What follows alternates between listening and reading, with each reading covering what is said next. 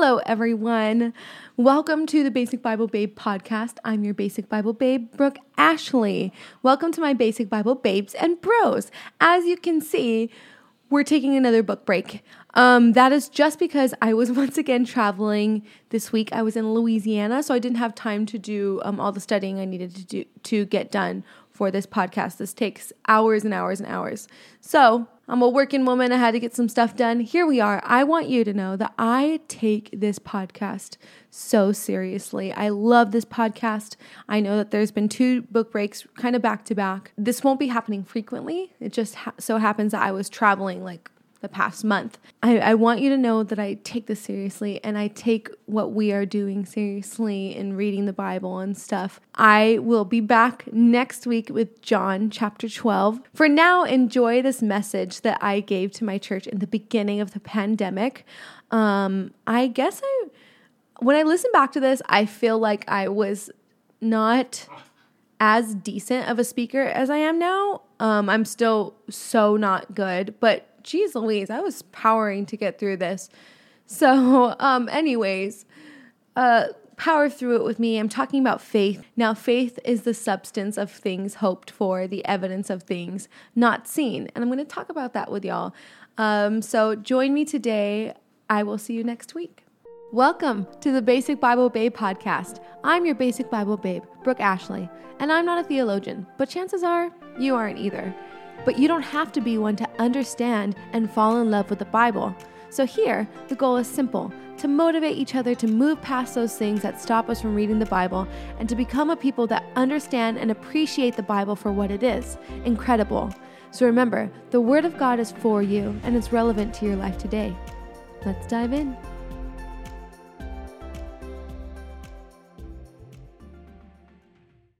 So, I have been at my current job position for about 2.5 years, I would say. At my job, I'm kind of working alone, all by myself all day. So for hours on end, I don't really talk to anybody. And so because of that, I started getting really bored, and I had to find a way to keep my mind a little bit stimulated. And what I did was I started to fall in love with true crime podcasts. So I would throw on a true crime podcast while I was working, and it would be so interesting, and I just fell in love with the genre of true crime in general. And so now I'm a murderino, as some would say, or a true crime connoisseur, if you will. I have heard almost every case, especially the bigger ones like JonBenét Ramsey or O.J. Simpson. What's the other girl? Her name is, Casey Anthony. That's an insane case. I love all those cases, and I can debate on any of them, and I love to talk theories and conspiracies. I love talking about it for hours. So I love true crime. But one of my favorite cases to listen about, and I don't know if you've ever heard of it, you can comment below if you have, is the Golden State Killer. And I'm super fascinated by this case. I'm not really fascinated because of the killer himself, or I'm not really fascinated because of the murders or the crimes themselves. I'm more fascinated with the fact that it was solved just recently, actually, in 2018, 40-something years later, because of DNA evidence. Here's a brief overview. The Golden State Killer is a serial killer who committed at least 13 murders, more than 50 assaults, and over 100 burglaries in California from 1974 to 1986. Thank you, Wikipedia. He is believed to be responsible for at least 3 crime sprees throughout California, each of which spawned a different nickname in the press before it became evident that they were committed by the same person. So, here's the thing. The FBI did have DNA evidence on this killer.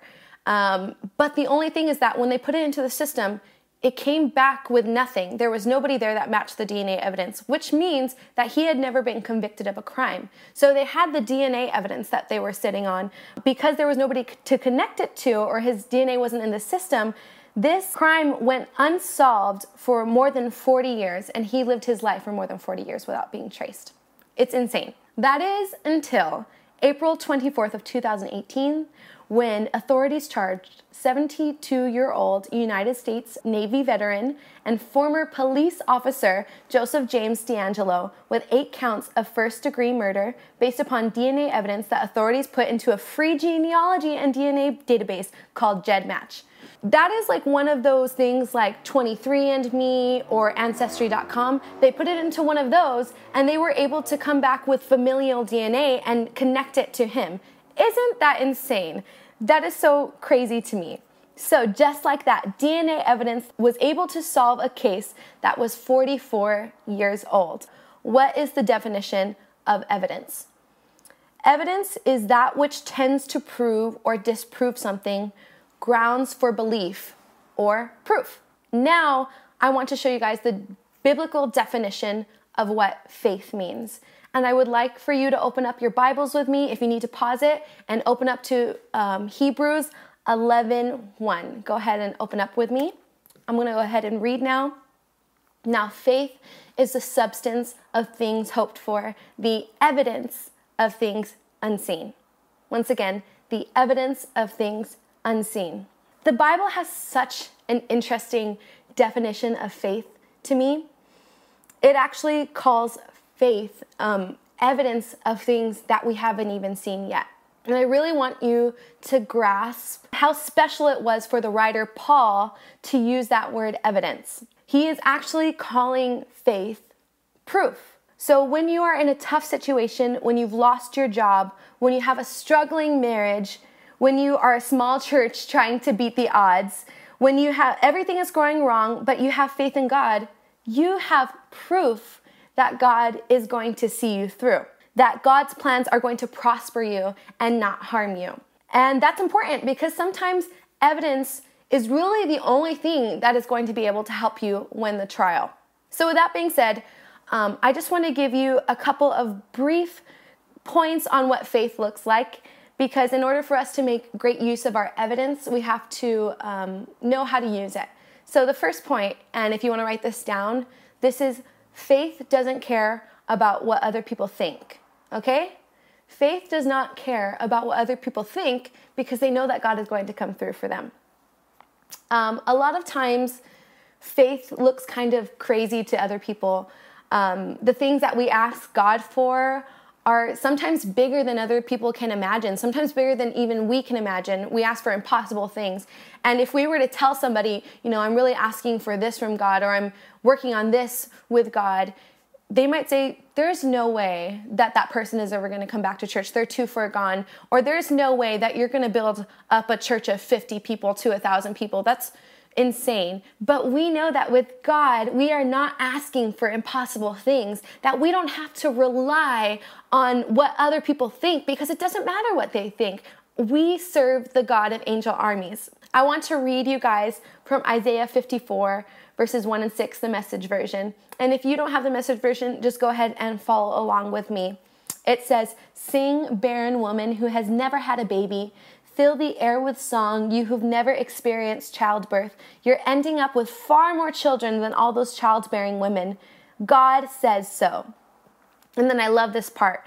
It says, "Clear lots of ground for your tents. Make your tents large. Spread out. Think big. Use plenty of rope. Drive the tent pegs deep. You're going to need lots of elbow room for your growing family. You're going to take over whole nations. You're going to resettle abandoned cities." And I wrote down in my Bible when I read that, it was so inspiring to me. I received this declaration for my church, my family, and my home. It's time to expand. And I was so excited when I read that because I really felt like God instilled that in me, and I hope He instills it in you, that it is time to expand. It's time to expand our faith, expand our tents. But it doesn't stop there. The Bible says something awesome, and this is where I got my point from. It says, don't be afraid. You're not going to be embarrassed. Don't hold back. You're not going to come up short. You'll forget all about the humiliations of your youth, and the indignities of being a widow will fade from your memory. For your Maker is the bridegroom, His name, God of the angel armies. Your Redeemer is the Holy of Israel, known as God of the whole earth. That's so awesome. And I don't know about you. Have you ever been embarrassed because of something that fell through? Well, I completely have. I've been embarrassed many times in my life because of things that didn't work out as I planned, and people knew about it. God is telling us that the amount of blessing that He has for us, it's going to cover up the embarrassments of our past. People are going to forget about that because of the amount of blessings that God has for us. The Bible is literally telling us, don't be afraid of being embarrassed when you make big faith moves. I like that word faith moves because it's like, people say you're making money moves. We're making faith moves. That our currency in Christ is faith. So don't be embarrassed when you're making faith moves because we serve the God of the whole earth and He has our back. Like when people have insurance, it's to cover up anything that they might have. You have the best insurance in God because He always will have your back. He's going to cover you. Our God, the God of angel armies, is our great insurer. He's going to cover us and you're not going to fall short. You're not going to be embarrassed. So that's so awesome. I don't know about you guys, but at the center, this makes me really want to expand my tents with you. Even in this time when people are saying you shouldn't even be thinking about expanding your tents, I believe that at the center, we can think about expanding our tents because we serve such a good God. Point number 2, faith is action. A lot of times when we think of faith, we kind of think of faith as like a feeling like, ooh, I believe that God is going to come through for me, or I really feel it in my heart that I'm going to get that awesome job. And we equate faith with a feeling. And in some aspects it is, but the Bible has something different to say about faith. In James 2:26, it says, "For as the body without the spirit is dead, so faith without works is dead also." Faith cannot work without action. If you're going to have faith, if you're going to have the feeling of faith, you need to have action. In my life, when I've studied about God in the Bible, and when I've studied about God even in my own life and seeing how He moves in my own life, I learned something about the nature of God that's super interesting.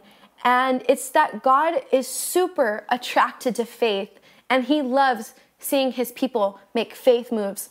A miracle from God is usually accompanied by a faith move on our part or an action.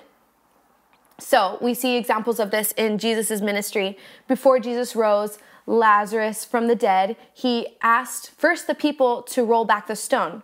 And before Jesus could heal the woman with the issue of blood, she had to crawl through the crowd and find a way to touch Jesus. And what did He say? Your faith has made you whole. And finally, before Simon Peter was able to receive an abundance of fish in his boat, he had to cast his net over to the other side. All these scenarios needed 2 things. They needed Jesus and they needed an action. If Peter would have just thrown his net to the other side of the boat, but God wasn't there, if Jesus wasn't there, what do you think would have happened? Probably nothing. But also, if Jesus had told Simon Peter to cast his net to the other side, and Peter was like, well, you are Jesus. You can probably do it without me even casting my net over to the other side. What would have happened? Still probably nothing. Faith requires 2 things. It requires Jesus and an action. If you believe that God has an awesome job for you, faith says to apply for that job. If you believe that God can heal cancer, faith says go lay hands on somebody with cancer. And if you believe that God can save, faith says go tell them the good news. My third point, and this is my final point, is that the measure of your faith will match the measure of your blessing. Once again, I'm going to say that the measure of your faith will match the measure of your blessing. And I really just want to show you guys this through 2 examples in the Bible. I'm going to read you guys 2 stories out of the book of 2 Kings. It says, one day the wife of a man from the guild of prophets called out to Elisha, "Your servant, my husband, is dead. You well know what a good man he was, devoted to God, and now the man to whom he was in debt is on his way to collect by taking my 2 children as slaves." And Elijah said, "I wonder how I can be of help. Tell me, what do you have in your house?" And she said, "Nothing." "Well, I do have a little bit of oil." Well, Elisha said, "Here's what you do. Go up and down the streets and borrow jugs and bowls from all your neighbors, and not just a few, all you can get. Then come home and lock the door behind you and your sons. Pour oil into each container. When each is full, set it aside." She did what he said. She locked the door behind her and her sons. And as she brought the containers to her, she filled them. And when all the jugs and the bowls were full, she said to one of her sons, "Another jug, please." And he said, "That's it. There are no more jugs." Then the oil stopped. She went and told the story to the man of God. And he said, "Go sell the oil and make good on your debts. Live both you and your sons on what's left." And the second story is also Elisha. So Elisha came down sick. It was the sickness of which he would soon die. Jehoash, king of Israel, paid him a visit. When he saw him, he wept openly, crying, my father, chariot and horsemen of Israel." Elisha told him, "Go and get a bow and some arrows." The king brought him the bow and arrows. Then he told the king, "Put your hand on the bow." He put his hand on the bow. Then Elijah put his hand over the hand of the king. Elisha said, "Now open the east window." He opened it. Then he said, "Shoot," and he shot. "The arrow of God's salvation," exclaimed Elisha. "The arrow of deliverance from Aram. You do battle against Aram until there's nothing left of it. Now pick up the other arrows." Now this is what I want you to pay attention to. "Now pick up the other arrows," said Elisha. He picked them up. Then he said to the king of Israel, "Strike the ground." The king struck the ground 3 times and then quit. And the holy man became angry with him. He said, "Why didn't you hit the ground 5 or 6 times? Then you would beat Aram until he was finished. As it is, you'll defeat him 3 times only." So in your listening to the story, what was the 2 things that these stories had in common? Besides, of course, they both had Elijah there. But the 2 things that these stories had in common was that the blessings in each story were dependent on how much faith they had, how many times that the king was willing to strike the ground, how many jugs the widow was able to gather, and how many jugs she had. I have a question. How many jugs do you think the woman would have begged and borrowed for if she knew that every jug was going to be filled? How many times do you think the king would have struck the ground if he knew his battles were dependent on it? With that, I ask you another question, which is, how many people would you invite to church if you knew that every seed that you planted in the ground was going to be reaped? How many people would you pray for if you knew that every one of them would be healed? What jobs would you apply for that pay a lot more, that you seem unqualified for, if you knew that God was going to give you that job? You guys, I say all of that to say this: don't hold back on your faith. Don't skimp out on God, because every action of faith has an equal and opposite reaction. And if you hold back, God will hold back also. But if you sow faith without holding back, God will respond without holding back. Because God responds. That's the kind of God that we have. He is attracted to your faith and to the level of your faith. I'm just about done. I just want to remind you that if you are in God, God has good plans for you. He doesn't want you to fail. He wants you to succeed. He has good things for you. I always say that my biggest and wildest dreams, God has even bigger dreams for me. The best I could come up with is nothing compared to what God has. But I want you to remind you that you are going to win, and to keep the faith, and not just the feeling of faith, but the action of faith. I want you to keep making faith moves with me, because God is going to bring you through this. And don't let your faith waver. Let's move together boldly as if we've already won the battle. And even if it takes a year or 2 or 44, like in the case of the Golden State Killer, the proof is always going to win the trial. Thank you guys for listening to that short message. I hope it has blessed your life. Get into your Bible this week, you guys. Once again, we're going to be reading John chapter 12 next week, but get into a book of the Bible. I'm studying the books of Kings in my own personal time, so study something in your own personal time. Also the book of John. It's worth it. Getting into the Word of God is worth it. Read the Word of God with a hungry heart, and I will see you next week. Love y'all. Bye.